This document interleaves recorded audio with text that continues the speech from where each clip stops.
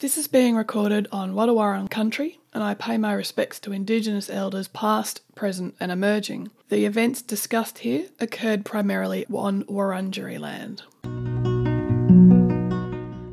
In 1968, a young man named Tony obeyed the National Service Law and registered for National Service as a 20-year-old. When his date of birth was selected in the lottery for National Service, he undertook his army training with the other young men who were selected and then went with the army to serve for a year in Vietnam.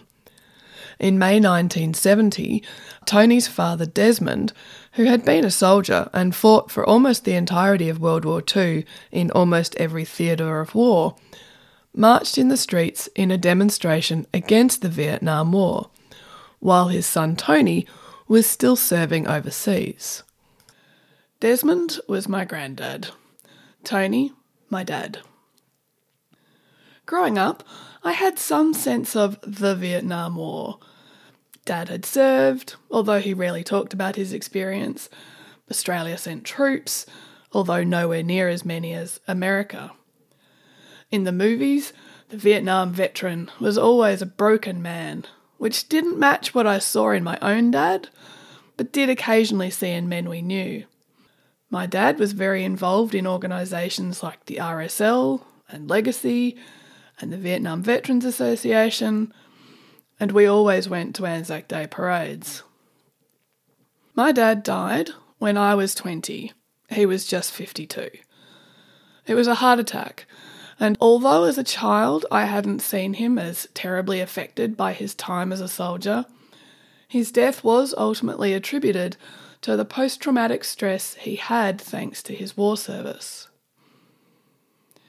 Several years after his death, when I was teaching a unit on modern history and got to the Cold War, the curriculum materials I had inherited had me teaching the anti-Vietnam War actions that occurred in America. I had vaguely heard about some of this, but didn't know any of the details, so I rapidly educated myself. It got me thinking about whether Australia had experienced anything like those protests. I had vaguely heard about some big protests in the capital cities, but nothing more than that. Keep in mind here that I was at high school in the 1990s. The Vietnam War, which officially ended in 1975, was barely history. We just didn't learn about it. At uni, I did an arts degree. I mostly studied ancient and medieval history. For me, Australian history was all way too young. And yes, this is absolutely reflective of a dismissive attitude toward Indigenous history, which I've been trying to rectify ever since. At any rate, I started looking into whether I could replace the American content of my course with Australian content. By some good fortune, my school happened to have a copy of a documentary called Save Our Sons, about a group of remarkable women in Melbourne who opposed the Vietnam War and National Service, and whose actions even led to some of them going to prison. By even more immense good fortune, I got in touch with one of those women, Jean McLean, and she came and spoke to my students, some of whom fell in love with her and others wanted to be her. The more I listened to her and the more I looked around, at that time I couldn't find anything specific about the involvement of women in the protests. And the more sad I became that this seemed to be yet another arena where women's voices had not been recorded in much detail. Out of that frustration was born this project. Let me say at this point that the focus here is specifically on women who lived in Melbourne. I knew when I started that I needed to limit my research so as not to get overwhelmed, and since I was living in Melbourne at the time, it made sense to focus on that city. If you want a sense of Australian women's actions more broadly, Caroline Collins's book from 2021 is called Save Our Sons and looks at that organisation across the nation. Over the last several years, I've interviewed 57 women, and one man about his mum. I've read student newspapers and ordinary newspapers. I've looked through archive boxes, and I have sent countless emails asking to be directed towards women who might have protested in any way, shape or form. Many people have been very generous with their time, responding to my questions and giving suggestions.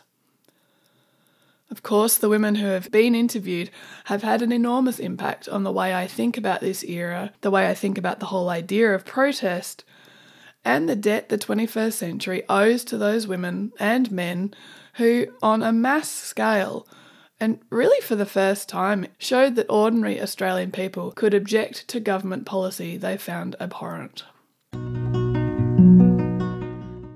Before I keep going, I want to stress that this is in no way intended as an attack on the Australian soldiers who served in Vietnam, neither regular army nor national servicemen.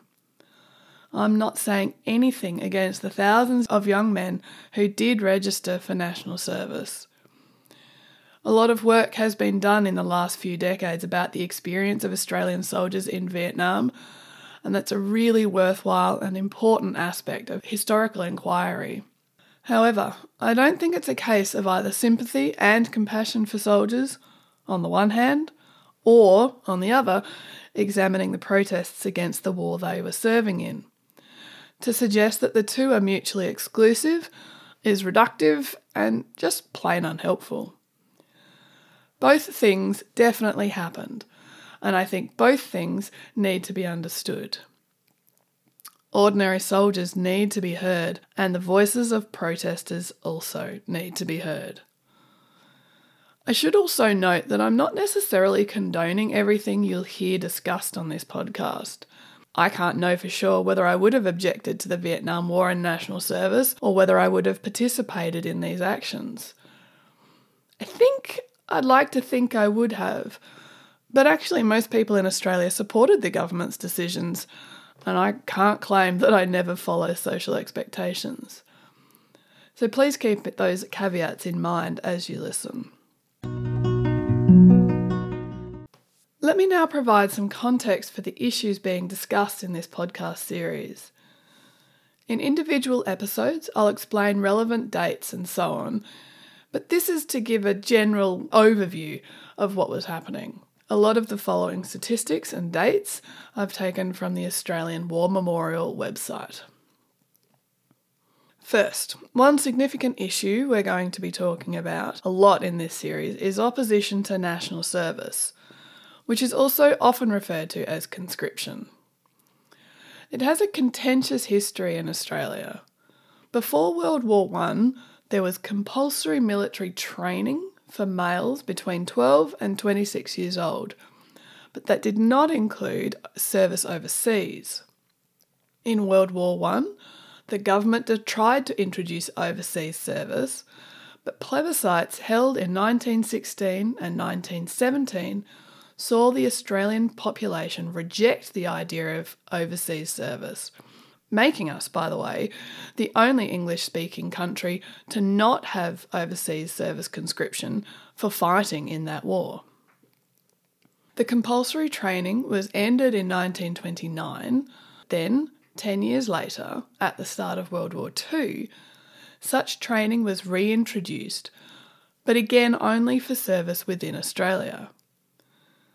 In 1943, the federal government passed a law that expanded the definition of Australia to include New Guinea, which might seem odd, but at that time was under Australian kind of rule. It was a mandate. This meant that men could be sent to New Guinea as part of that compulsory military service. So functionally, this was conscription for overseas fighting. Compulsory training was discontinued briefly after World War II, then revived again in 1951 and discontinued in 1959. Now we come to the time that we're interested in. So in 1964, the Prime Minister of Australia, who was the Liberal or Conservative Sir Robert Menzies, his government introduced national service, so that's 1964. At this point, it was just for training within Australia. However, the next year, 1965, the government changed the law such that national servicemen, who were sometimes called NASHOs, could be sent overseas. And at this time, it functionally meant going to Vietnam. The National Service Act meant that every 20-year-old Australian man was legally required to register for national service. It needs to be pointed out that this is actually a year younger than the legal voting age, which was 21, and this aspect was one of the problems raised by anti-conscription protesters. Another issue was that, as I mentioned with my dad, birthdays were chosen basically as marbles from a lottery barrel a few times a year, so it was completely random. The idea that conscription would apply only to a few unlucky men based on birth date was contentious. If your number was chosen, you could get a deferment or an exemption on a few grounds, and theoretically it was possible to be classed as a conscientious objector. But anecdotally, that seems to have been really difficult. In the end, over 15,000 national servicemen served in the Vietnam War, with 200 being killed and 1,279 wounded. National service was then abolished by the new Labour or Progressive government under Gough Whitlam in December 1972. Second, as well as opposition to conscription, we'll be talking about opposition to the Vietnam War itself. Now, the explanation for exactly why the war happened and what Australia was doing there has a long and much discussed and somewhat contentious history. Vietnam had most recently been a French colony. The Vietnamese had eventually kicked them out by 1954 after a lot of fighting. The country was divided in two for what was meant to be a short period before elections to reunite them. A nationalist and communist party took control of the north under Ho Chi Minh, and the south was capitalist and theoretically democratic, and they were aligned with the United States. In 1965, the US and then Australia got involved in supporting South Vietnam, who were fighting against what was seen as communist insurgents from the north, as well as communist sympathisers living in the south. Australia started winding back its involvement 5 years later, late 1970, with many troops being withdrawn in 1971. Australian combat troops were completely out of Vietnam by December 1972, and Australia was officially out of combat in January 73. During Australia's involvement, 60,000 Australians served, with 521 killed and over 3,000 wounded. On a very local level, to really understand some of what the people talk about in this series, you need to be familiar with a fascinating little piece of legislation called Bylaw 418. In Melbourne, one of the key actions taken by protesters to raise awareness of their cause was handing out leaflets on the street. Bylaw 418, though, was a Melbourne City Council statute that prohibited the distribution of leaflets without a permit. Now, prior to the mid-60s, this bylaw was basically being ignored. Leaflets were regularly distributed by commercial concerns with no consequences. However, when people started distributing political pamphlets, the council seemed to suddenly remember their bylaw, and many people got arrested and were given fines. For their part, protesters argued that their right to freedom of speech was being impinged. Plus, it seemed to some that the council was doing the federal government's work, since if the leaflets urged young men not to register for national service, the distributors were actually breaking a federal law, but they often only got the council repercussions. This bylaw was eventually repealed and taken off the books in April 1969, and this is one event that was absolutely a result of the anti-war and anti-conscription protests on Melbourne's streets. Finally, some context for the nature of protest in Australia at this time. There had been lots of protests in Australia before the 1960s, of course. They had taken lots of different forms. But the May 1970 moratorium in Melbourne was the biggest single public protest Australia had seen up to that point. The people who were involved in most of these protests had very little experience of being out on the streets in any sort of numbers. While the moratorium had marshals, as far as I can tell, none of the other demonstrations had such infrastructure around them. From, I guess, the other side, the police also didn't have much experience with things like this. Now, I don't want to get into a discussion of the history and nature of police violence. That's a completely different and very important topic. But in terms of generally white people, both working and middle class, both men and women together, marching in urban and suburban streets in Australia, police violence, even police intimidation, hadn't been much in evidence and still really wasn't. You'll hear some mention of violence in the episodes about Monash and La Trobe universities, and that's noticeable because it was out of the ordinary. One other thing is that a number of the women mention that they have ASIO files, or that they think they were followed or had their phones tapped. ASIO is the Australian Security Intelligence Organisation, and I guess it's the Australian FBI. The women who came from backgrounds of communist parents seem to expect this sort of surveillance, while for others it might have been a surprise, but basically became just one of those things they had to live with if they were involved in protesting for any length of time. So that's the context of what's to come over the next 15 episodes. The episodes are thematic rather than chronological, so you can listen to them in any order you like. Melbourne, Monash and La Trobe universities have their own episode. There's an episode on how artistic women responded, and of course one about Save Our Sons.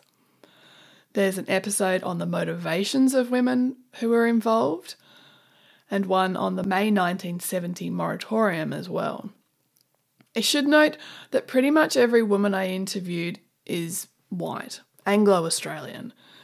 Australia in the 1960s is an Australia still functionally under the White Australia policy, so migration was largely white.